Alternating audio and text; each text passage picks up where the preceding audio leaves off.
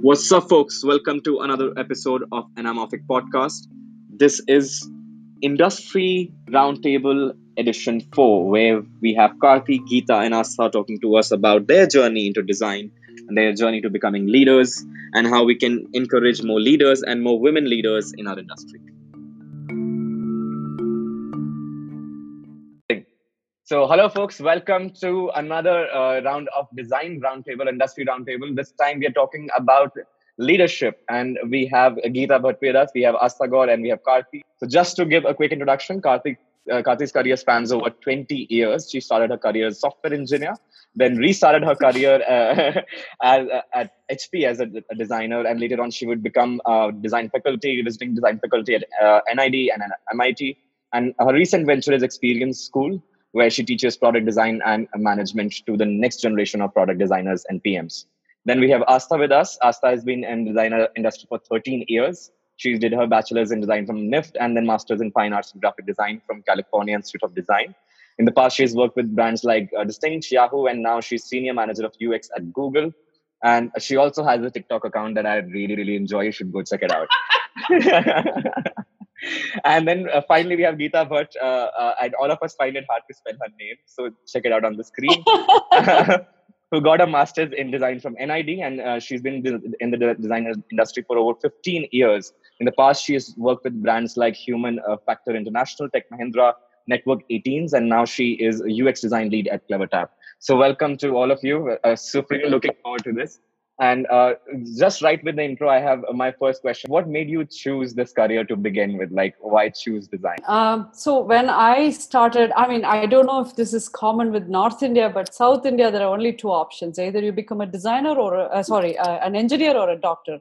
That's Right. it. There's nothing in between, right? So for me, I wanted to do something between human and technology. I felt this urge in around 14, 15 years. So when I went and talked about it to my friends, to mom, they thought I want to become a HR because it has human and resources in that. And I was asked to apply for XLRI after my engineering because your BE MBA is a good tag, right? Right. I had a very dear friend who was in doing her MBA in PR, and Right. I looked at her subjects. I said, this is not my cup of tea. So I didn't even know that something like design existed. So I was a hardcore C++ programmer. So it's a very funny story. I used to work for Satyam so through consulting assignment, I happened to work with State Farm Insurance. So there was a guy called Karthik Subramanian who was supposed to show up to office to join a new team as a service engineer. And this fellow did not give any notice. He just vanished. And the client manager didn't know how to present somebody. He's like, come here, your name sounds very close. Karthi will cut the behind part of it. Karthi Subraman. I don't think our white friends will ever understand your name, so I'm going to send you there, and you also have a short hair, so we will manage with it. Wow. So I go there, and they were like, but are we not, waiting for a guy? I'm like, I don't know. This is Karthi. And I happen to be the service engineer for a human factors team for the first time, right? So that is when they told me, do a prototype like this for me. I'm like, okay, this can be done in 10 ways, and let me show you everything. And they're like, we like you because you are able to think. And I started saying, okay, this is performance oriented, this is quick, this is, we can use DHTML here. He can, you can start. So being a service engineer means giving shape to the thoughts of a designer. Then I asked the question, like how he asked in Pursuit of Happiness, hey man, I want to ask you two questions, right? How did you do this? And, where did you get it from? Stuff like that. So they said, you need to do a PhD in probably cognitive psychology. I'm like, what the hell is that? So that's where it started. And then I realized that there is a subject called as human factors engineering. There is a subject called as cognitive science. And and so I was in Illinois at that time. So stone throw away was, University of Illinois, Urbana-Champaign. So it's like 70 miles. I have to calculate that. And that is how I ended up figuring out something like cognitive science. And it was a fascinating journey. I hope they never found that Karthik Subramanian. I'm so thankful to him. So that is when I realized, oh, there is a human and there is a technology, and we are bridging the gap. So it was an accidental find, but I think it was grace in many ways. This is what I was looking for. When I figured out the name, I had to move to Singapore, and I had to tell a lie. I said, I don't know how to code. I know only to design. So that's when you really become a designer. There's no you just burn your ship. And that was very, very powerful for me. My mom is like, this guy, that's my husband, yeah, if this guy can earn so much, why are you not doing it? This is nuts. Why are you taking up a job which pays you so little? I'm like, Mom, this is it. I found my love, and that's about it. It's like a love story, right? So long-winded answer, but it was important for you to know all the nuances. It just happens accidentally. It's amazing how after that I never looked back. It's been 16 years. Totally in Wow. yes. What a strain of circumstances, and I love the fact that they totally knew they could pass off Karthi as Karthik, and just they wouldn't know. Geeta, how did you choose? Why did you end up choosing design? Yeah, so kind of very similar actually. I could completely empathize what you were saying. And to be honest, I don't know how whether to call my journey as a butterfly effect or a pretty straightforward journey with probably right choices at right time and bumping into right people. So kind of since childhood, I had a very predictable academic journey, right? Until I chose computer science engineering for obvious reasons. Karthi, same reasons, right? You could either do engineering or you could take up medical, and I sucked at bio. So engineering was the right choice. 11th, 12th vocational computer science, and then this is also interesting. After 12th standard, actually, my brother came up with some list of 13 disciplines I could actually take up. And I actually gave entrance exams for everything, and I eventually secured admission in JJ School of Architecture. Very next day, I secured admission for computer science engineering. So my dear family kind of brainwashed me, saying, "Hey, engineering college, beautiful college, and you're already a vocational computer science student. It just makes sense. Architecture, 10 saal internship. You just it's just take it up." So with a very heavy heart, I canceled my admission to JJ, and I chose engineering. Uh, and then over time, right, circumstances led me to NID very accidentally again, while I was exploring what I could do, because that urge to create stayed with me. And I chose a very new discipline, hardly known at that point of time, which was called software and user interface design in NID. I was just the second batch of that discipline. In fact, I was the first batch of Gandhinagar campus, and it was in the jungle. So now it is so much better. Oh my God. It's wonderful, yes. And during my final internship at Tech Mahindra, my seniors directed me to HFI.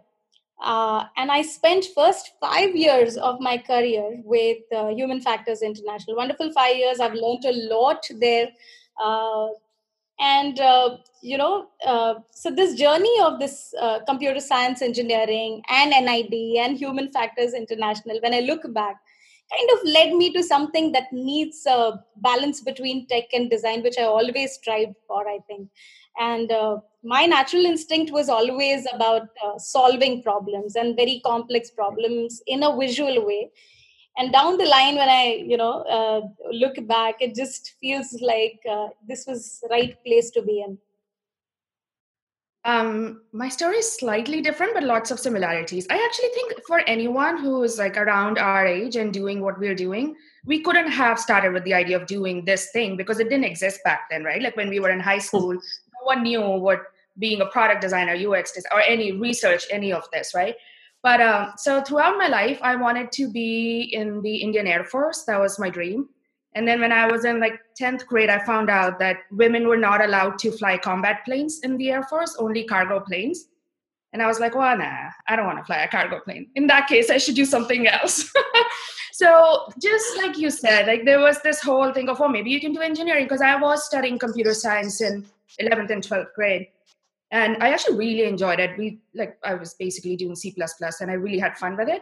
But I knew that I did not want to study engineering. I basically just did not want to continue on with chemistry. I was okay with physics. I was okay with math. And I was like, that's it. No more chemistry. So I don't know who told me, but someone told me about NID. And that's when I saw what they did. And there were some things that resonated with me, but some things that didn't. One, I was 17 and I didn't want to go live in a dry state at that point, where you honestly thought, not. And then someone told me that NIFT in Bangalore has a program that's very, very similar. And I was like, Bangalore sounds amazing. I'm going to go do that.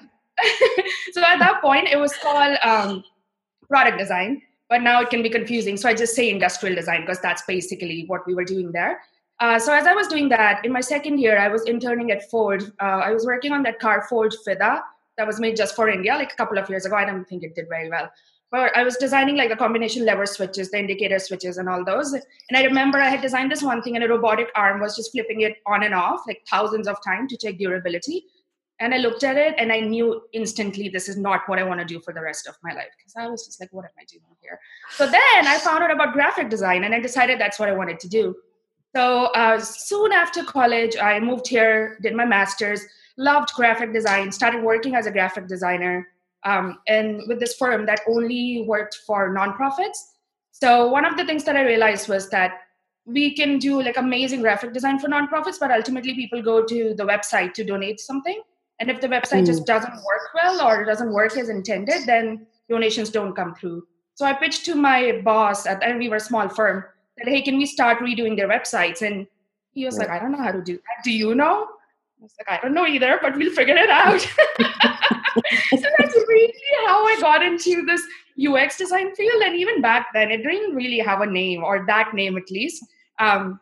But what I realized was that I could really combine my skills that I had learned in industrial design and graphic design and really put them together towards, just driving the donations up for our clients. And then we created a UX design team there. And that was the beginning of the journey. Wow. Awesome. Now, extending on your story, I want to understand what made you get into leadership. What shaped you to or encouraged you to get into leadership. Not all folks end up being leaders. You don't choose to be a leader. You're pushed into it. At least in my case, that's what happened. So whenever you are this 5-star IC, you are generally asked, what would your next promotion be like? And there is one time they will make you a manager. And that's what happened with me. I told my manager that you are making a mistake. And he said that if you want this printer to go out, this was in HP, you need to have enough, allies and enough buy-in and all these words. And he's like, if you can't really make them come to an agreement, if you can't convince them, then you're not shipping this product out. So you have to take up management, and that's the only way that you are going to make this happen. And he used, I still remember Sean's birthday. Sean is the CDO of Philips, and he was my first boss, director of design in HP. And he's like, Karthi, if you want to do anything worthwhile in design, you should be able to articulate what you're doing as design. What you're dreaming, it is important that you make others dream about it. And that can happen not as an IC, only as a manager. So you better pick this up. So he sent this to me.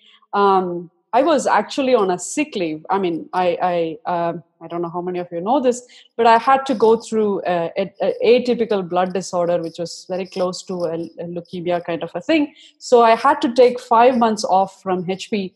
And he said that, I know you are in a holiday, or rather in a vacation. You are getting better. I trust that you will come back and you will crush it. And he sent this letter to me saying that you are the manager. I'm like, I have no idea. Sean, you have no idea if I will be alive. Why are you doing this to me? He's like, if you have to do what you have to do, this is the place that you have to be. And I couldn't say no to this man because he was so persuasive, convincing. And he's like, it's easy. I mean, just you should be able to do it. And first year, he gave me a B rating. B rating. I have never seen a B rating in my life, right? This is like 2 on 5. I'm like, Sean, how is this even possible? He's like, you sucked. I'm like, what do you mean I sucked? I did well. I mean, look at, he's like, for a 5-star IC, 5-star matters, Karthi. But when you are a manager, you need to work with somebody who's 1-star and make them 5-star. If you can't do that, you are not doing your job. And hence, you're not able to make your 1-star people 5-star. So I give you a 2-star because you worked a little hard. I'm like, oh my God, that was the, I still remember that night. I went to Margaritas. It's an amazing Mexican restaurant. And I told Sabrish, my husband, order me 2 pitchers of margarita. Let's go crush it today. And that, it was so sad. I mean, I have never seen that rating in my life. And that's how you get pushed. And from then on, it was a very different journey. We will talk about more of that. But if he did not push me, I don't think I would have ever taken this up. Never. Sitting in those rooms, no way. I can draw a lot of parallels between your story and my story, Karthi, because anyway, generally speaking, I was never a backbencher. I was kind of, that proactive kid in the class and in the school who would be, on top of everything.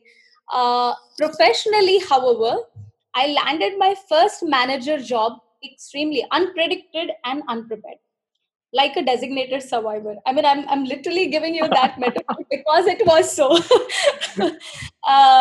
So when I joined Burp all these years back as a senior UX right out of HFI, I didn't have a team. I was not supposed to have a team because the company didn't have a discipline called UX back then. It did have a design team, which was headed by a design head. And the graphics team, visual design team, reported into the design manager. And right after I joined, another couple of months down the line, suddenly he leaves. Okay, I had absolutely no hand in him leaving, but he leaves. Now the entire team is kind of orphan, and my CEO back then, he just gives me the team, and the department of design is landed in my hand. So it was completely accidental. My first job as a manager, right? And thereafter, actually, thanks to my mentors back then, I have always been put in a situation of firefighting whenever required. So I was kind of a firefighter, not just for the design team, but I've managed scrum teams. I've managed front-end teams alongside design team. I've put the product hat. I've taken product decisions. I've discussed engineering back and forth with the back-end engineers, shipped code to the production, etc., etc., etc. Right? And leadership actually came alongside. It's been a learning. So working with co-founders of CleverTap to create something from scratch, it taught me a lot more than just being a manager or just design.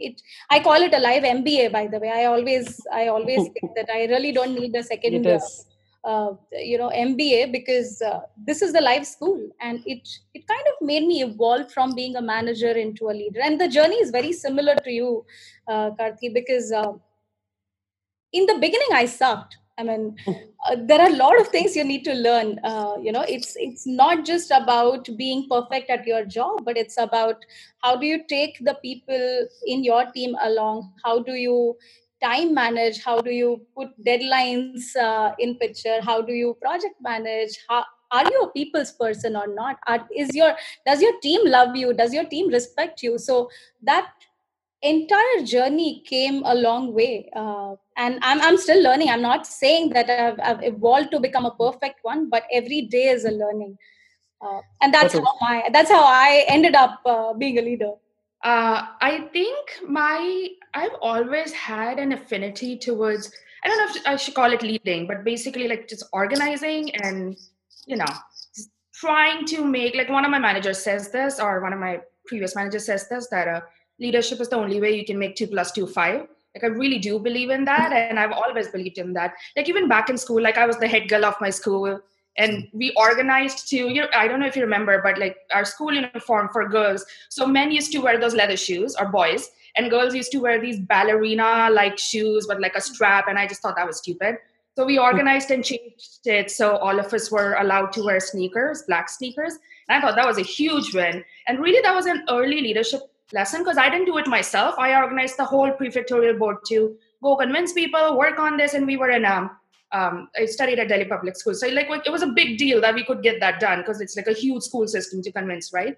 So that was like an early lesson for me. But obviously back then I didn't make the parallels of, oh, this means I should be a manager someday. Of course not. I just knew that I loved getting people together and really capitalizing on that, the idea of people's talents coming together and producing something that's much bigger than what any of us would have done on our own, right? So how I got into leadership and management is always because I wanted to do something and I needed people to do it. So I had to build a team. So when we started doing UX design, I kind of knew how to code. So I was building websites myself, designing them myself, doing like research or whatever, I could do myself. And then I realized because it started to work, we started to see like the donations go up. So then we knew that we had to scale because I was only working with one client. So then it was all up to me, like, who do I hire? How do I organize it? Do I hire one person for each one of our clients, or do I hire specialists and then organize more of a horizontal team? All these decisions. And basically that's how I ended up building a team that was doing UX back then. I don't know. We also called it probably web design or something at that point, really. And then just became a leader like that. And then even at Google, it was really interesting because I was hired as the first UXer in LA. So it was almost like an experiment that, yes, we do have this big engineering team in LA. Let's see, we want to build a UX team, but there is no UX leadership. Let's hire this one person. Let's see how they do. And let's see if they want to build a team around them. And, if this UX thing even works out in LA. So that's pretty much how it started, to the same story repeated where, yes, I was hired. I was doing all this work. It was going well. They wanted to move more work down in LA, but there were no people. So I ended up hiring a team and building a team around me. So it's very similar story and very interesting that it's the same thing in a really small design firm than at Google too. A common theme that I see in all three of you is it was all people pushing you to that role, whether it was the team that you had built pushing you forward, or whether the people who wanted you to become managers pushing you forward. So it seems like a common theme. That what do you feel about that, and what are the nuances that you feel today that when you are picking up leaders, right, that you are aware of, that you want to continue and pay it forward, some things that you want to carry forward, and some things that you slightly want to change from, how you experienced it? So Sean was in San Diego, right? So I was in Singapore leading this IWS global design team for the printing division. So he wanted somebody in Singapore talking design, and he couldn't come here. So he literally wanted a replacement who talks sense, like him, his words. And going ahead and telling people this is important, getting funding, make sure, the headcount is rolling in, all that stuff. So, and I understood this trick only later, because when I went and told him, I need to talk to you every day. And he's like, I don't have time. I'm like, then give me a manager here in Singapore, like somebody who can lead me. So he was like, okay, let me create a competency director or something like that. And he suddenly brought in Pablo, and he said, okay, hereafter you will report to Pablo and you both will live in Singapore. Don't bug me anymore. I'm like, oh, wow, that's how it happens. So it's all about making sure that those roles, it's like a drama, right? And there are different roles in that drama, and you need to have people to act in that particular role. And you need to find the right people, right stature, right words to come in. So if you want a beam in a Mahabharata, you should look like a beam, and you cannot be puny, and no, that doesn't work. So that is what I understood as hiring your successor line, hiring the right, the leadership. So this happened. This was 2008, 2009 timeframe. So Singapore government was giving a lot of funds for developing design studios. So they wanted all these large companies to go ahead and bring designers from across the world, and the government was paying money. And this was, I don't know how many $1 million they paid us. So we had funds to go ahead and splurge and build a 10,000 square foot kind of a studio. So he's like, Karthi, go ahead, hire 33 designers in next 2 years. I'm like, are you kidding me? In the Human Factors program in NTU, we take 4 people. You are asking me to build 33 people in 2 years. This is impossible.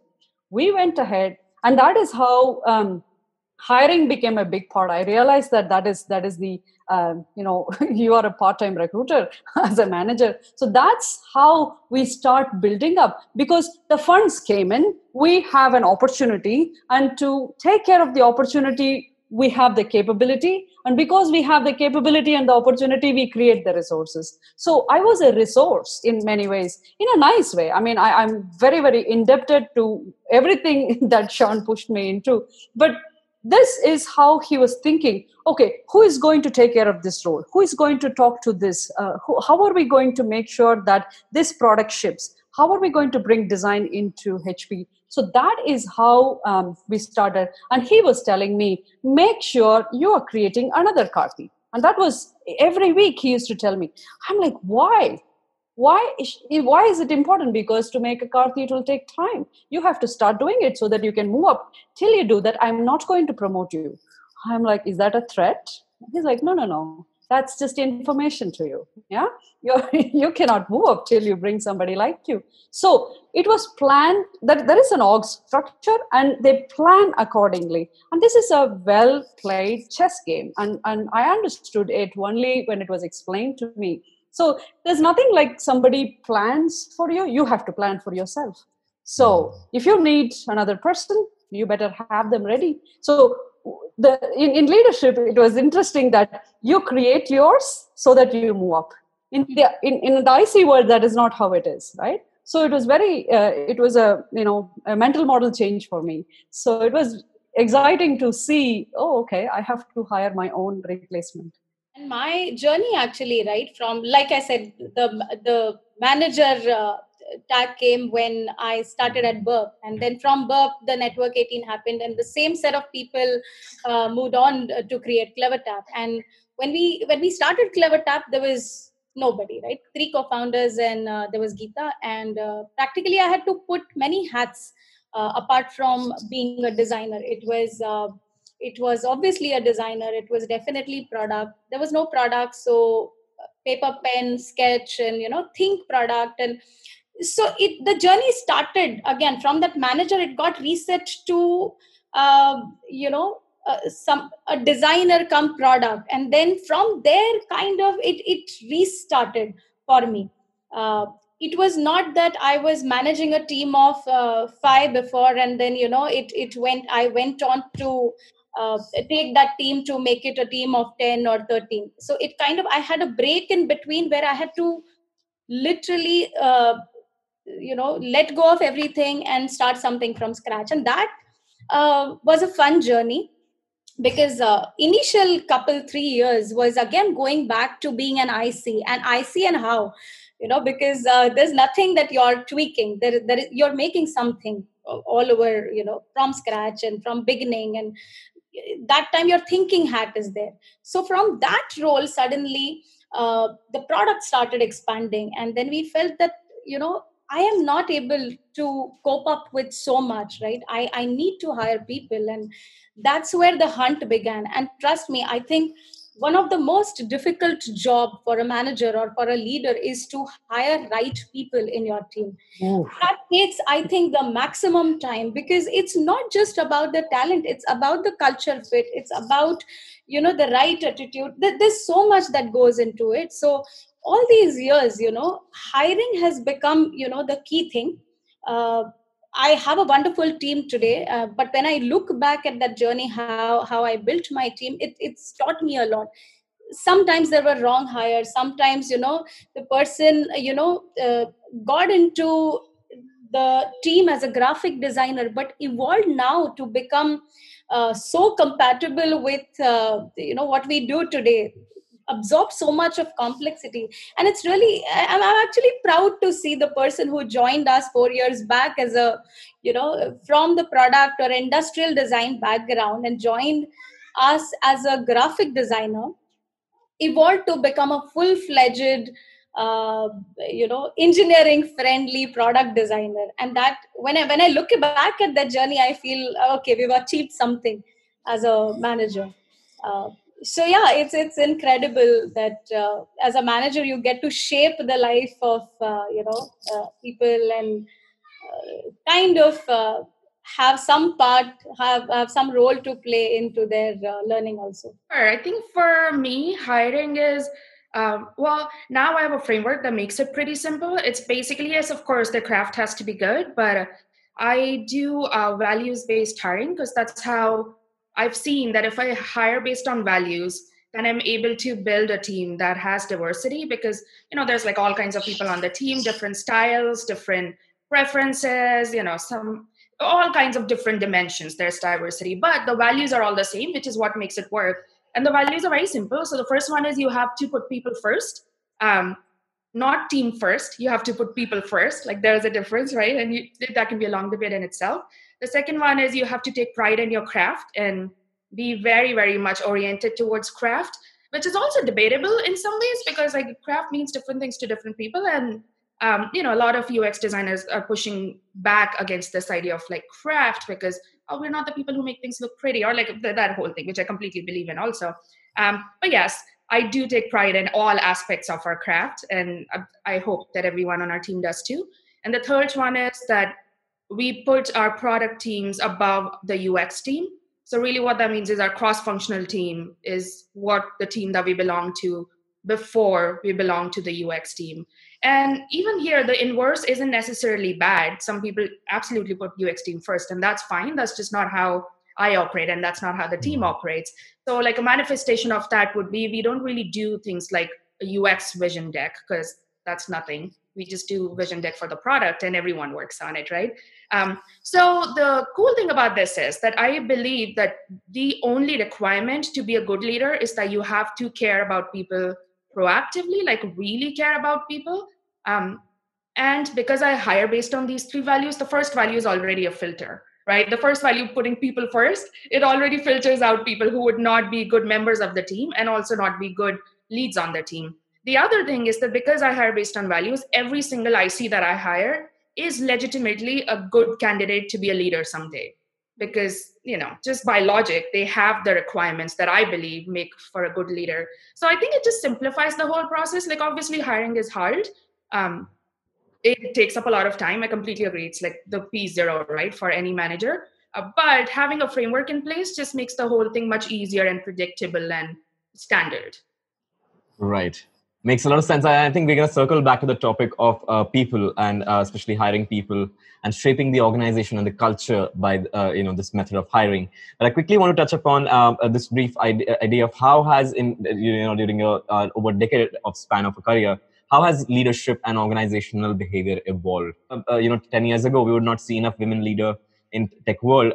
Not that we see enough women leaders now, but there's at least some change that has started to happen in that direction. Some conversation has begun. Also, at the same time, encouraging and growing people, that has become, like Aarti said, like now you grow people. Unlike when in traditional system where you were line managers, etc., you may not want that. You may have a comfort spot that this is how things work. So, how have you seen organizations change and this behavior change over time during the course of your career? When I started my career, especially in HP, it was 2006, 2007 timeframe. So we never had something called as culture fit. We never had UX recruiters. We did not have anything. Actually, we had to build everything from scratch. So the mandate came and said, okay, go ahead and build an AWS Global Design Studio in Singapore. You will bring 33 people in next 2 years. All this was great. But how do you do it? And that is when I think we started becoming a little more creative. So at the end of probably 2 years in 2009, we had about 45 people, not just 33. and 9 different nationals were there. So to attract people from different countries to come to Singapore and to come to work for as boring a product like a printer, it's a big deal, right? So none of our recruiters were able to kind of understand what we were talking. And so they will come and give me, they did best of their work. But I used to say, no, not like this. No, this is not how we look at a UXer. No, it's not visual design. It's user experience. It was very hard. So we need to start it with the playbook of how we will start looking at the various roles, responsibilities. So that is when I realized, oh, management is more of a organizing job. Like you are a great, you know exactly which goes where. You're very process oriented. You're very organized. Whereas leadership, on the other hand, is very heart head oriented job, a very different job. I mean, I don't know if I'm really explaining it properly, but this has nothing to do with management. It has everything to do with who you are, and that is what was the huge difference. So I started seeing that, okay, every single designer in that particular studio should be a leader. Your role can be a different, you can be called as somebody, but what you're doing, you're executing it with leadership. So leadership, then I started writing this 10 point, like what defines a good design leader. And every single person in my team was that.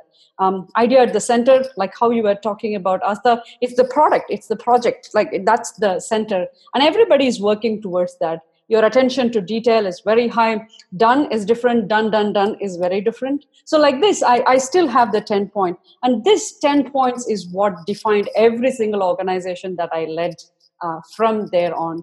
And I came up with this hiring, process, like a very detailed breaking down, analyzing algorithm in the Excel to really make something happen like that. So there is a lot of work. A lot of times people told me, you're a manager, you shouldn't be working so hard. And I'm like, this is the work. This is where you do all the work.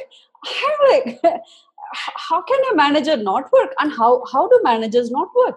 Because this was like a phenomenal amount of thinking and doing and organizing and following up and making sure things are happening, right? So that is how we started building the design culture. We speak the same language. We all have the same presentations. We try and put together, that is where we started creating a culture of excellence, a culture of, details, a culture of, we will discuss about this, and empathy. Today we are talking about empathy as if it is one point of that 5-point process, but that's how we lived. Because we understood the problems of firmware, mechanical engineering, electrical engineering, platform team, software engineering team, QA. We wrote white papers for them. We gave them chocolates when they came to our studio. So these are all little things that we started doing. These people are nice. Suddenly they started saying that this design team is nice. Whether they do work or not, that's a different story, but they're nice people. And that's where we started. And I think that was a huge win. And so culture to me is nothing but visibility. You are just having sense to kind of take care of the other person. So today these are big words, jargons we use, but in all reality, they were all developed because they were non-existent. That's the only way we can bring a bunch of people speak the same language. One person speaking that language is not a big deal, but 30, 40 people speaking that is a completely different story. So design ops was important, culture was important, your hiring practices were important. We needed to make sure that we were crafting that person, right? We hired somebody, but raw, and we need to craft that person. So I used to spend the first 90 days of that person. Personally, I used to have a one-to-one every fortnight. And that was, imagine having one-to-one with some 30 people, it was a lot. So I had to hire managers to manage these things. That's a nightmare. We will talk later. But that's how it started evolving, just for sensibility's sake. And slowly we saw results coming. It took 18 months, 20 months to really feel this. That's when I understood, oh my God, culture takes a long time. As an anthropologist, I mean, I understand it, but I thought it was much easier with, highly educated people. Not really. Civilization takes time. Right. And also culture is something that evolves, that emerges over time, right? Like, so it's very hard that you can put it in place. Totally. Geeta, what has your experience been like over the years of growing as a leader, and how has these functions changed? How have you evolved? It's a big change from how people perceived, and I'll especially talk about women leaders here, right? How people perceived that before, and how that situation and how the companies are more supportive towards women leaders today. Uh, it's obviously nobody hands over a leadership position to you because you're a woman, right? It's not for the sake of inclusion. They'll just say, hey, because we want to make certain percentage of leadership in our women leadership in our company, this you are leader today onwards. It goes hand in hand with the value you have to offer to the organization, and I think skill is utmost important. So if I completely believe if you prove yourself qualified for the position and the organization, the whole behavior, right, evolves to become more and more supportive. Uh, and for me, actually, it has come long way from when I look back to my first job to now. All these years, almost 11 years back, when my daughter was born, there was a struggle keeping work life balance, motherhood balance, and flexi work hours given to me by my then manager were a topic of discussion by a few. It was kind of frustrating, given that no impact of work would be done by the mother. Uh, but for the second one, I was actually lucky to be with the right set of people, and the support of the team was incredible. So world has evolved since then, and women kind of wear multiple hats. They multitask like a boss, and teams more often than not, I feel, are extremely supportive these days, and that's how I think. So I think I took this question as how the organizational behavior towards women leader has changed over the years, and that's how I feel there is a stark difference between what I saw all these years back and what I see today. I think so many things have changed, and so many things have changed for the better, right? Like it's just talking about the industry in general. First, people understand our discipline a lot better now than they did even like 3 years ago. That simplifies a lot of things, right? Because then otherwise there's yet another thing that you have to prove. You have to prove yourself as a woman. In my case, I have to prove myself as a person of color here in the US, or as a brown person, and much harder for other races, of course. And then I also have to be like, oh yes, and UX is valuable. At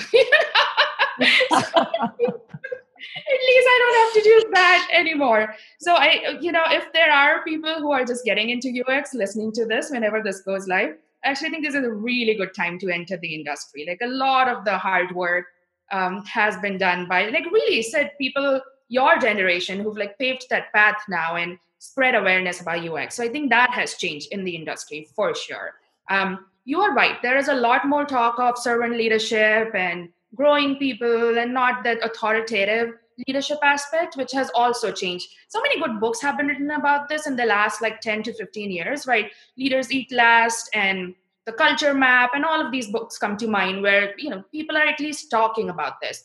For women, I will say that I have the advantage over a lot of other women that I don't have kids. And why I say that is an advantage is because it is, right? It reduces the other things and core other things that I have to do in my day-to-day life. So I don't claim to understand completely what a mother would go through, but I do observe it based on women on my team. And I think things have changed, and how things have changed is people are talking about it and people are more conscious of it. Has it been solved? No, it hasn't. And I think that's something that I want to be very aware of, because if we think it's been solved, then we're not going to think about it and work towards it, right? It has absolutely not been solved. And some of these things, I also don't know how they will be solved, but we just chip at them and work through them slowly and slowly. But at least we are talking about it now. One of the examples is one of the researchers on my team, and she's brilliant. She's probably the best researcher I've ever worked with. So she had a kid and she came back and she works really hard. She always works really hard, to the point that we were just no, you need to do lesser. But that's just her, right? She's a superstar. So sure, she's able to maintain her well-being and work this hard. Great, good for her, right?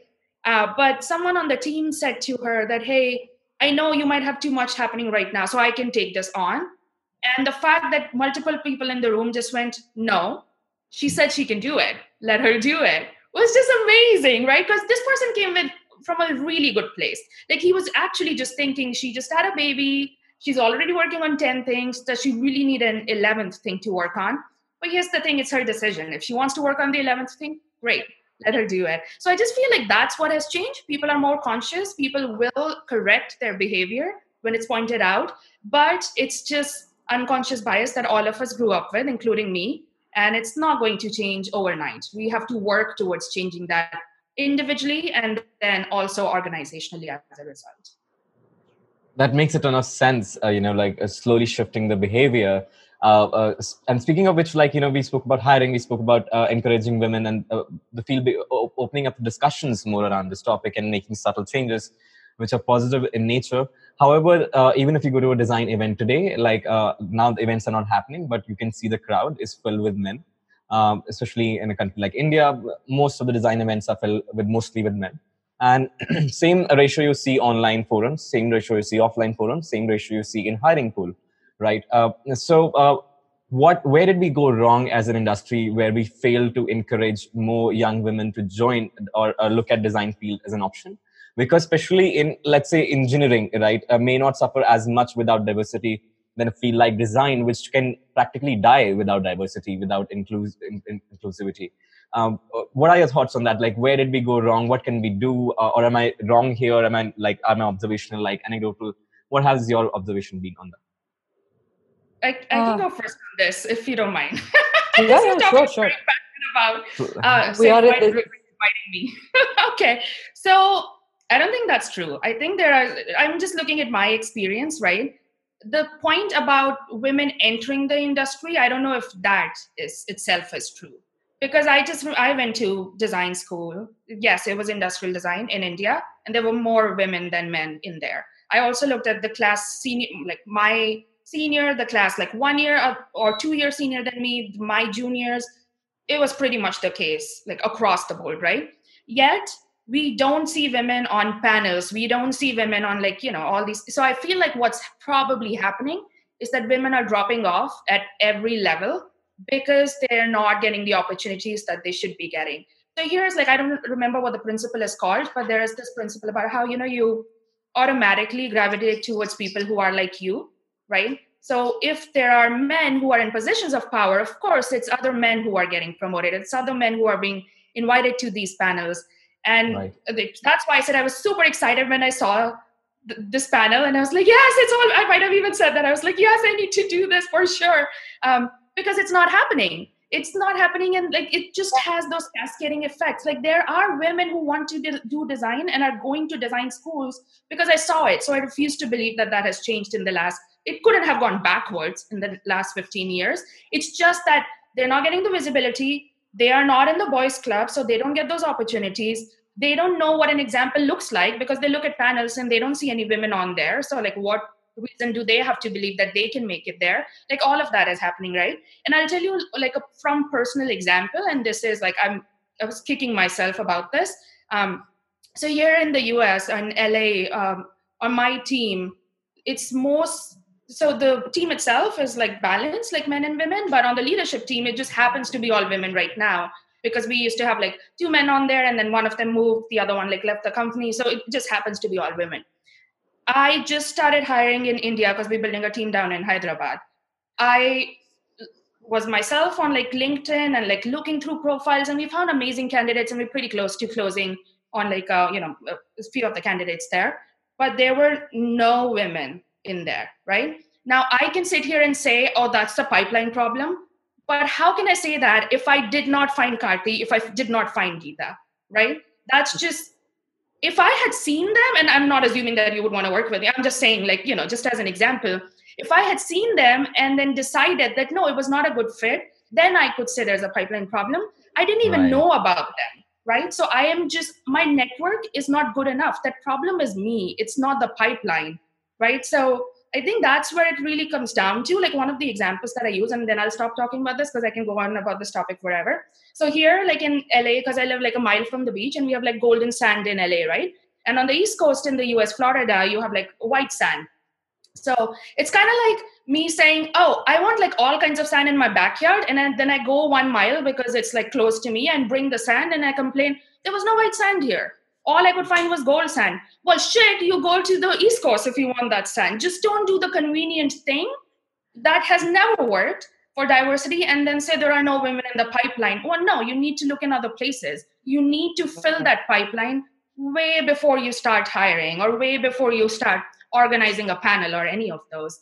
So I will calm down now. Overall, I think I will end on the note that this panel is great, and I'm so glad that I am expanding my network because pipeline is just not an excuse. Couldn't agree more with you. I'll obviously, this is a topic close to my heart also. I will go next, and I completely agree that the fact that women in tech are comparatively low, or people who know about such women or women who are visible to rest of the network is really low. So top of the funnel problem, I maybe not. In fact, until very recently, I had all men team in a so-called soft field like design. And I have significantly noticed that women tend to choose, B2B sector less. Maybe that's an assumption because when I was hiring, again, top of the funnel, I also found very, very less women. When I was looking through LinkedIn or through recruiting managers, the list that came in hardly contained, probably 5 to 10% women. And I was just asking myself why. And probably exactly the same thing, right? Network. Is my network not strong enough? Am I not able to find these women because they're non-existent, or is my network, not strong enough? Was the question in my mind exactly. But this fact is changing, given the fact that I've hired really bright women in last few months in my team, without lowering my bar, that is. But how we can fix that? Maybe HR policies, development opportunities, flexibility, etc. But that's to attract more talent. But awareness, is there more awareness in the industry for these women who are available, and are we promoting them, right? More women, I feel, talking about their experiences like we are today, right? I was extremely happy when this was a all women panel, Siddharth, thanks. So more women getting exposure, more women being celebrated for their achievements will inspire a hell lot of confidence, in my opinion. And I'll tell you a story, actually. We have this yearly award at CleverTap, which is called CleverTap Gems. And I'm proud to say that 2 out of 3 awards of CleverTap Gems were backed by women. So once they're in there, they've already contributed a lot. They have a lot more to offer. Their portfolio is strong. Just that these women are not known for probably several reasons. They lack of time, and I see myself struggling, right? Working mother of 2, I have no portfolio. So if you just go look for me on Google, you will not find my portfolio because I've never got a breather in my career to create a decent resume or a portfolio to myself. So when I look at the fancy portfolios other designers have with so much experience, I feel, am I lacking somewhere? Is it my problem that the visibility is because lack of online presence, if you will? But that's not really the case. It's not the competence. It's about awareness, and it's about celebrating these women. So I feel that more women in leadership is directly proportional to inspiring more confidence in women candidates eventually, and hence broadening the funnel eventually down the line. Mm-hmm. Yeah. So whenever this question about women comes, a lot of women hate me for saying this because I say that I don't see any difference. When it comes to work, it's all about your competence. There is no gender there, right? But as a mother of two growing boys, how much time are you, like how you said, Geeta, I don't have a portfolio. So a lot of women come and ask me, like, how do you do so much? I'm like, I am not doing anything. If I had time, like, other men at home, probably I must be crushing it, right?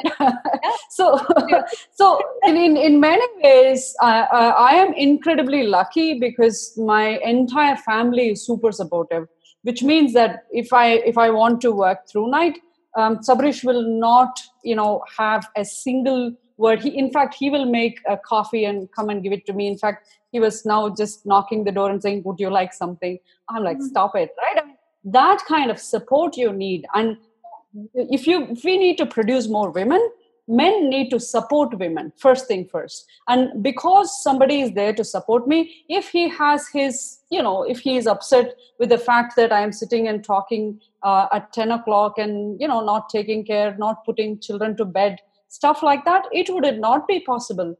And ambitious women, right? I mean, they need to work 5x more than men. And it's like you're paying a price for being ambitious. That's pretty much what happens. So you get tired after a point, especially after marriage, after childbirth, after you kind of get tired. For example, I used to go to the pumping room just to take the milk out and keep it for my baby. That is how he will feed tomorrow, right? If I forget, he doesn't feed tomorrow. That's a huge deal. Right? So these are all things. The men in my team used to say that, Karthi, the alarm is ringing, you need to go. Right? And that's how sensitive the men were. And because of that, I was able to do whatever I'm able. Today, my father-in-law made idlis and said, please, eat and go and talk whatever you're going to talk. And it was not my mother or my mother-in-law. It's the men who are supporting. And that is what makes it incredible. And even at office, right? Arjun says that, Karthi, you have this in you. Just go. I will take care of stuff in office. And that is where, so they keep saying that behind every man's success, there is a woman. Behind every woman's success, there are several men. And that is something that I don't think every woman is getting that.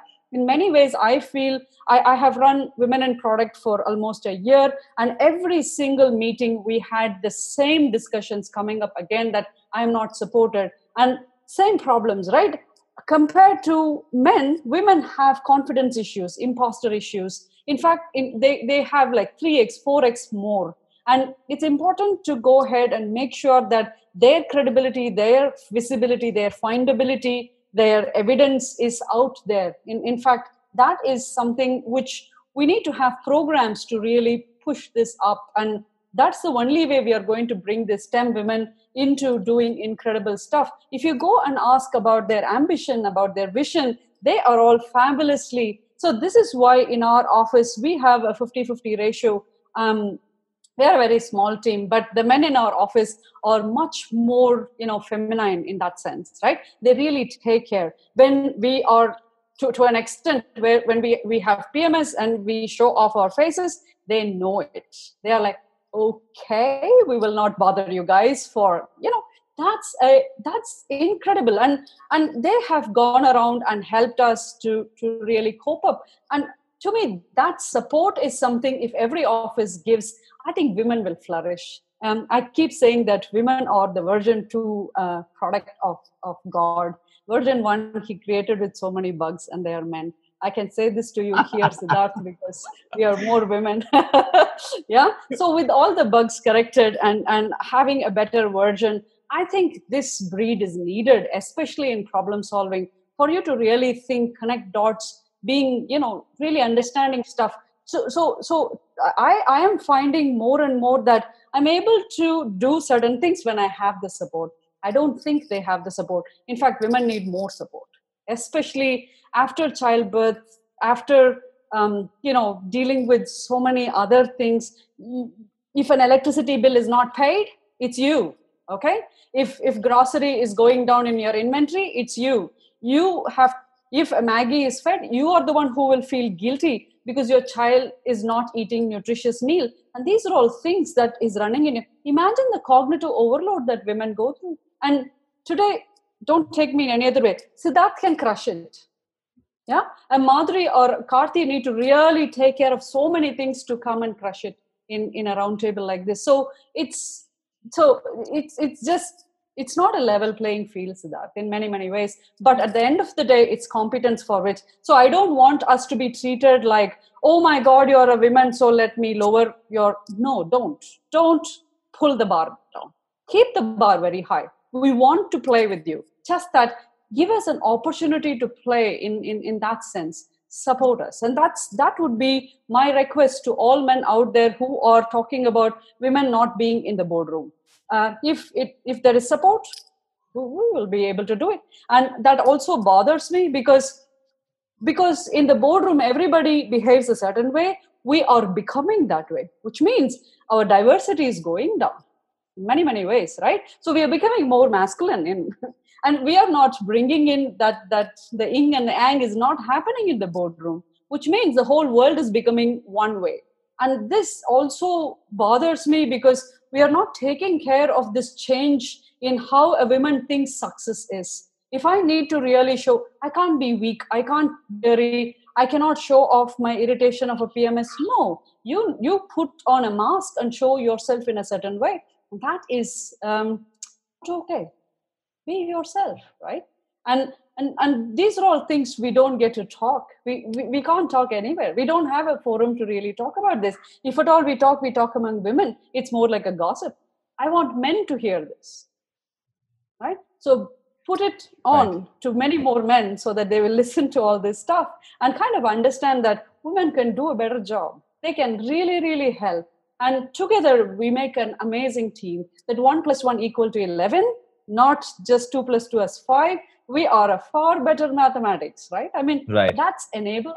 And I think to get there, we need men to understand what is happening to women. Women need to talk about what is going on with them, which means a relationship balance is needed. This inequality will not help, right? Mm-hmm. We are brought up in a culture that a male child need not do much, but women need to do a lot more. Stuff like that. We still have it. It's a lot better. I mean, 90% better. But that 10%, if we remove that, I think we will have more women. So that's one of the reasons why I run a lot of women communities. I talk to women. I kind of see where are we missing it out. It's just somebody just needs to boost and say, hey, you can do it. Just this much. And that's all. That's all. And Hairvardhi was such a huge example. I mean, when Madhuri said, I can't do it, Karthi, probably somebody else. These are all men. I don't know how to talk to them. Just talk. What will happen? No, probably you have gray hair. How long this gray hair is going to be used? You need to get gray. Go, do it. Madhuri is amazing. I loved her so much. She's awesome. Yeah. And our entire office pushes her and says, you can do it. No, I suck at this. I'm not good at this. You should see the kind of dramas. When she comes on the screen, she's perfect. But behind, oh my God, there's a turmoil. Somebody should take the wrath of a woman as well, right?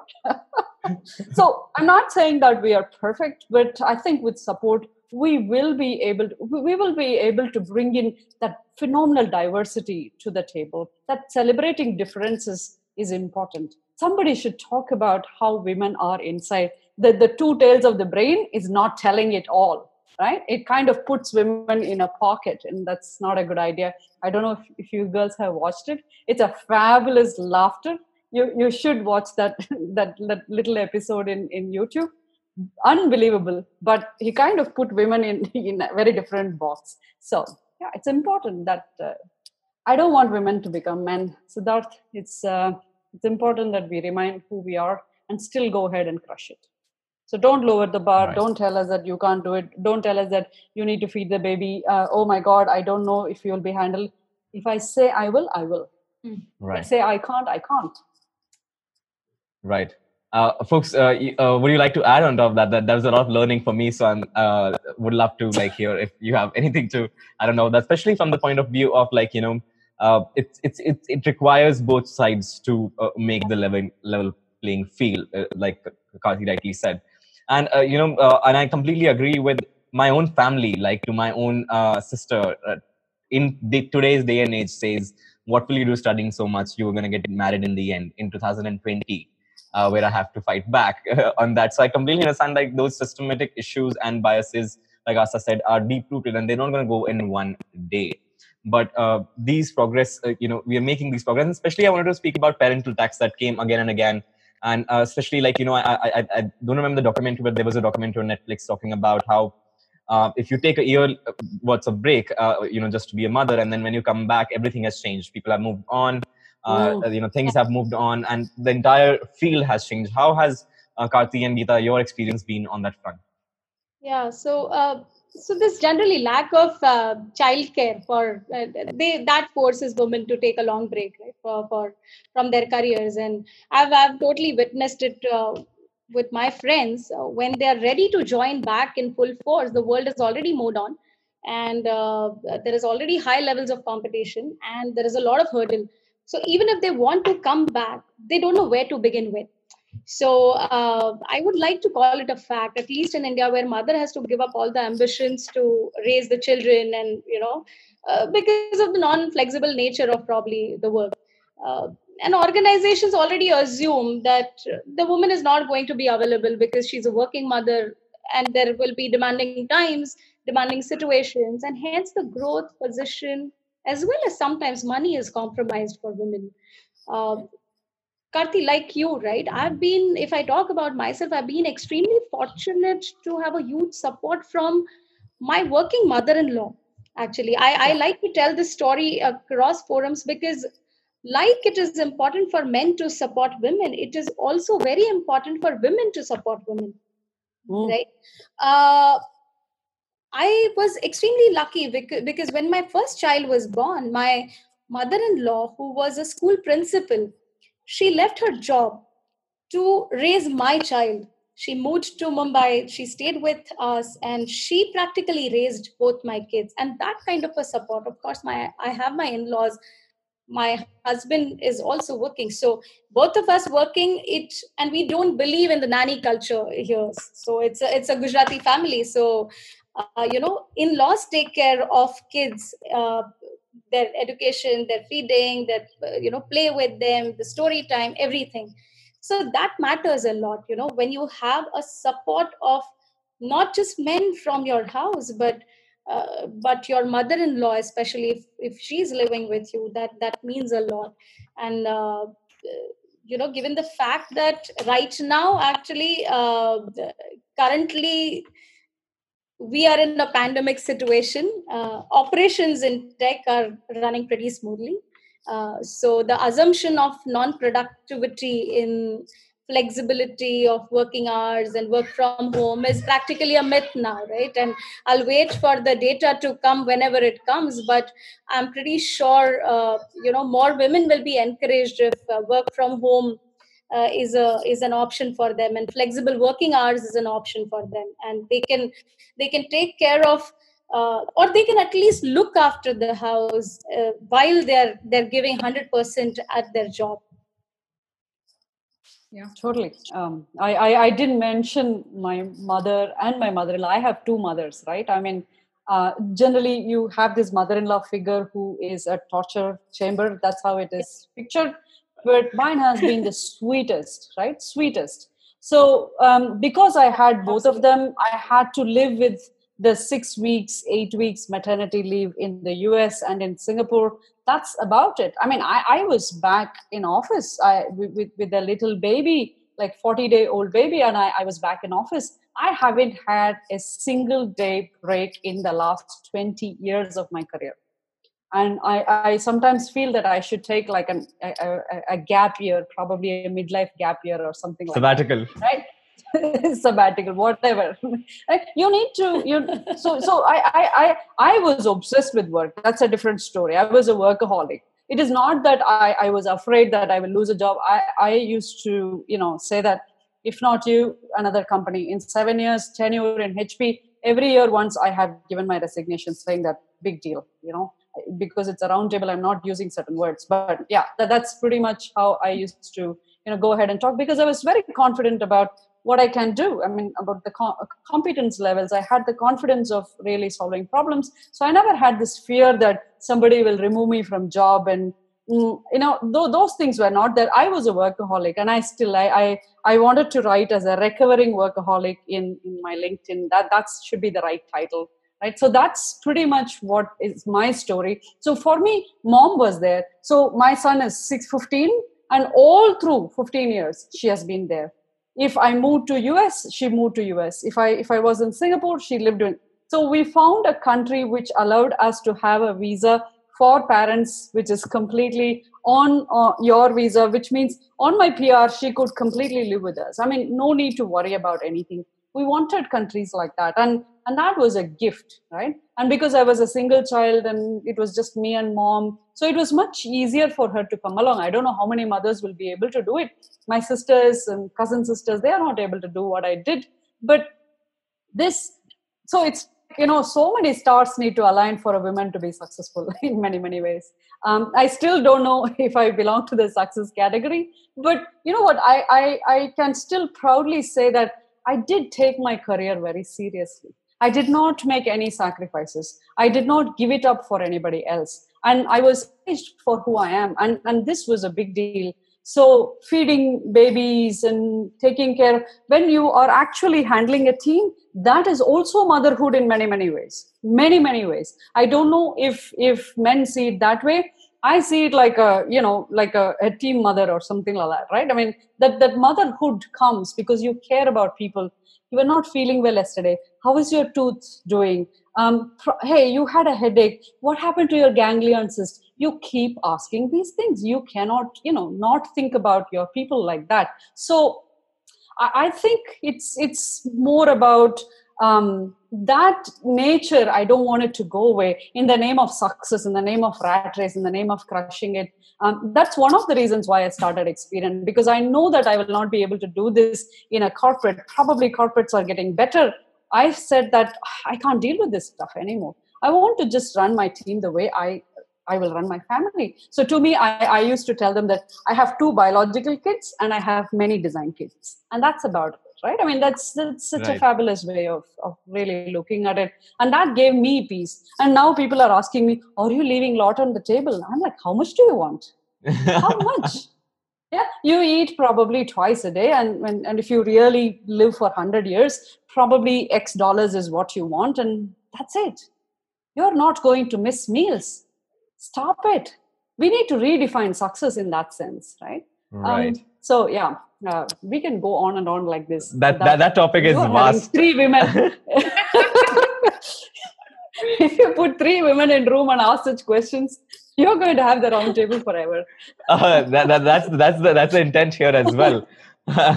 Which brings me to, Karthi, you beautifully brought us back full circle on, feeling like team leadership. Growing a team is like raising children in many sense, being a mother in many sense, especially when you have to keep an eye out, 10 steps ahead of how they are growing, about their own nature, their own nuances, their own pitfalls, and encourage them and, channel their energies in the right way.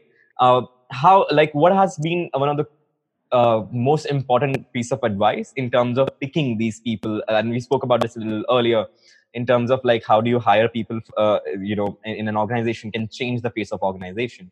And what have been some key things, to keep in mind that always come back to you when you're hiring? Because we all make mistakes when we're hiring, right?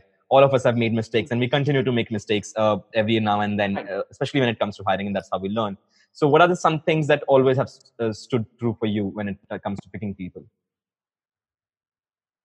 Okay, I have lots to say in this, so let me keep it brief. So I looked for potency. I mean, that's the right word, right? I'm looking for something which will grow. If I give the right water, sunlight, fertile soil, and if I just prune it a little bit, it will grow, right? And that potency is something that I look for. And I don't get that in whiteboard challenges, in their portfolio reviews, in tell me about yourself. No. I actually take them out for a coffee. I have lunch with them. and I kind of really look at them in terms of different parts of life, and I call them just like that, more like a friend and not really as a hiring manager. And these are all, how you react in life is how you will be able to figure out a potency. And you, in all reality, I did not have this luxury as a corporate manager, but when I started my own and I started helping my other corporate friends with hiring, which I hate to say, but that is the nuance that I look for. So your credentials is one part. Of course, they give you evidence, proof of, okay, I have these tags, I had a structured education, I went here, I did this, all of that stuff. So I look at it in 5 levels, but the bullseye has always been that potential, the potency that I'm looking for, right? And that is what a manager should, or leader should really look for. Because if you keep hiring for credentials, it's going to be very expensive, because that person would have been probably, I have dear friends here from NID, from Google, and you need to pay more in all honesty, right? But when you really want to grow somebody, you need that potential. They have proved their potential. They have the credential which shows the potential. So depending upon your budget, depending upon what role you're hiring, depending upon what kind of a person you want, depending upon what kind of culture that the stardust that this person is bringing in. So with so many things, the crux is figuring out this, and you will not get that in that interview. No, not in your bar raiser interview, not in your VP of products interview. None of those. You need to really speak to the person inside. And whenever somebody called me and said, you know what, I sucked with that whiteboard challenge, and here is my second attempt, third attempt, I couldn't sleep.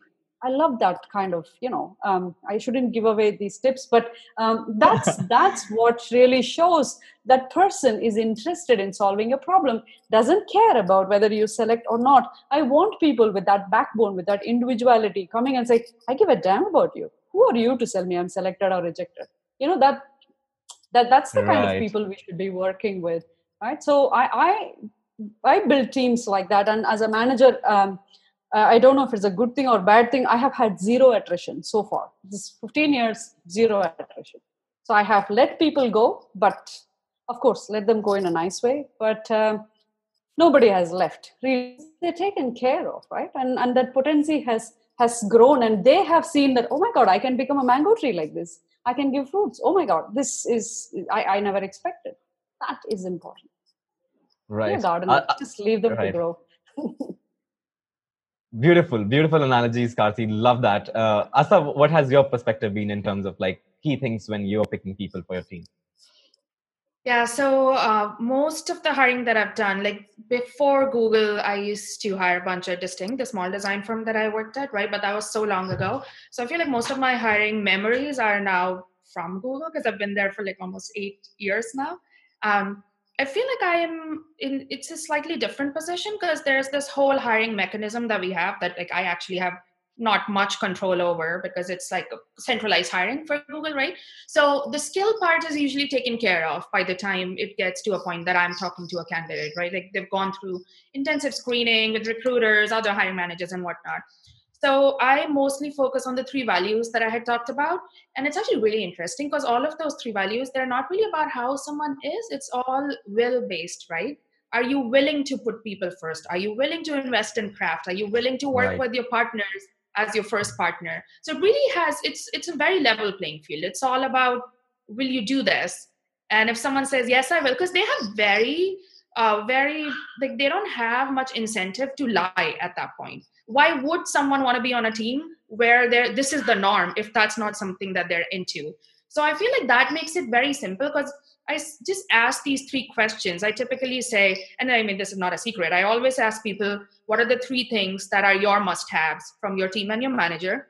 And here are my 3 must-haves. And we're able to tell if it's a fit like really well based on this. So because of that, I think I've been pretty fortunate that I cannot recall too many bad hires, because most people, or if any bad hires really, because most people really do, they said they were into this, there hasn't been any reason that someone hasn't been into that idea, and they just fit in really well on their team. So I would really advocate for like very clear value-based hiring, of course, on top of all the skills and the craft and all of that, but being very, very clear about what is it that you want and making sure that's aligned with the team that where you're going, because otherwise it's just not going to work. The person is not going to be happy, the manager is not going to be happy. So very clearly articulating what does the team want, what does the manager want, what do I want, is it a good fit or not. So my first 3 pointers are also, apart from skill, of course, given the skill is filtered through by resume and the portfolio, and the reason why the candidate came into your interview is only because the person was qualified. But then the 3 things which I look at is will, 100%, because is the desire to excel, desire to put some skin in the game, desire to excel, desire to work with this company, with this team in the way it is today, right? So that will is, I think, that plays at least 70% of the part there. Culture fit, extremely necessary, again, because probably the person may have skill, but maybe it's not a culture fit, maybe the person is not team player. So evaluating a candidate on the culture fit, we have, again, our own culture criterias, statements, where we kind of evaluate from the interview we conduct whether the person is fit or not. So obviously will, culture, skill, and these are the 3 criteria for me as well. And I ask candidates these questions about what are the qualities they, apart from what are the qualities which I am looking into a candidate, what is their expectation from the company, and what is their expectation from a manager. If they are going to be reporting into me, what are they expecting out of me? How can I play a part into their learning process and their growth? So these are some things which I evaluate when I interview. Right. Brilliant. Thank you so much, folks. We are almost at the end of our panel. I wish we're just getting started. We're just getting warmed up and we have to close. It sounds unfair. But that leaves us for another episode. I have one last question to ask you all. To all the young folks listening in, and tomorrow's designers, today's designers, tomorrow's leaders, and even today's leaders, all the folks who are listening in. So I want to tell, if you land in a startup, give 500% to it. Do not limit yourself to what you are hired for. Your job teaches you a lot.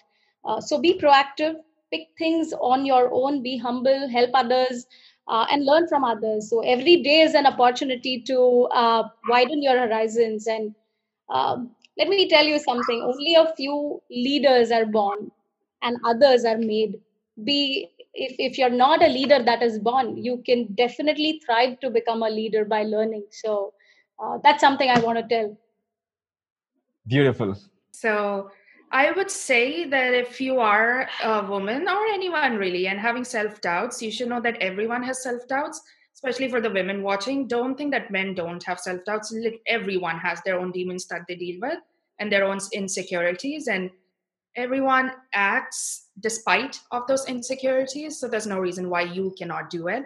So yes, you might have insecurities. Yes, you might have self-doubts, but know that everyone does, and act despite of that. And there is no reason why someone else deserves success or happiness more than you do. Everyone deserves it equally. Wow. Beautiful. Powerful. Kasi. So this has been my mantra for me, and I would like to give the same to the upcoming generation as well, that your life is your responsibility. Nobody is going to really take care of your life. If it is 36,500 days, you're living for 100 years, it is yours, right? Out of which your career is only 7,000 days. Now make a choice whom you want to work with. Make a choice what do you want to work with. And this is a choice that you're making. So when your career is your responsibility, is your choice, you will execute it properly. So time is life. I mean, time is money is bullshit, because money can be made, saved, shared, multiplied. All your board mass can be applied to that. But with time, No way, right? So time is life, and in many ways it's ticking. And don't waste in a place where you're not excited about. Don't make choices out of, I just took it up because there was nothing else. If every choice has a consequence, and you will pay for it. So I used to tell my students that. Make sure you die well, right? And dying well is very, very hard. Living well is easy. Like a ticker, you can just go up and down and you can live it. But dying well means you have to live exponentially very well, right? So if you take up your career as your responsibility, you will act on it very, very differently. You will own it very differently. You will ask questions very differently. You will choose your organizations, your managers, your team, your kind of work, everything. When you are such a clear person, it's very easy to work with you. It is very hard to work with confused souls, right? So go ahead, make yourself so clear, give us an ability to help you. Let's be a small speck in your growth journey. And that's pretty much what I would ask all the youngsters out there, because their career, they need to take care of it. Wow, that's powerful. Time is life, and use it wisely, know where it is going. Thank you so much for joining in, Geeta, Asta, and Karthi. This was a wonderful conversation. I hope to be able to invite you for more of such conversations with a multitude of people and multitude of topics. And folks, thank you so much for tuning in. Thank you so much for watching. And don't forget to, let's go for it. Asta, it's your turn. Share. Okay, Karthi, you go first. Say like. Geeta is like. Yeah. Okay, one more time. 1, 2, 3, go. Like. Share. Subscribe. Yes. Perfect. Thank you so much.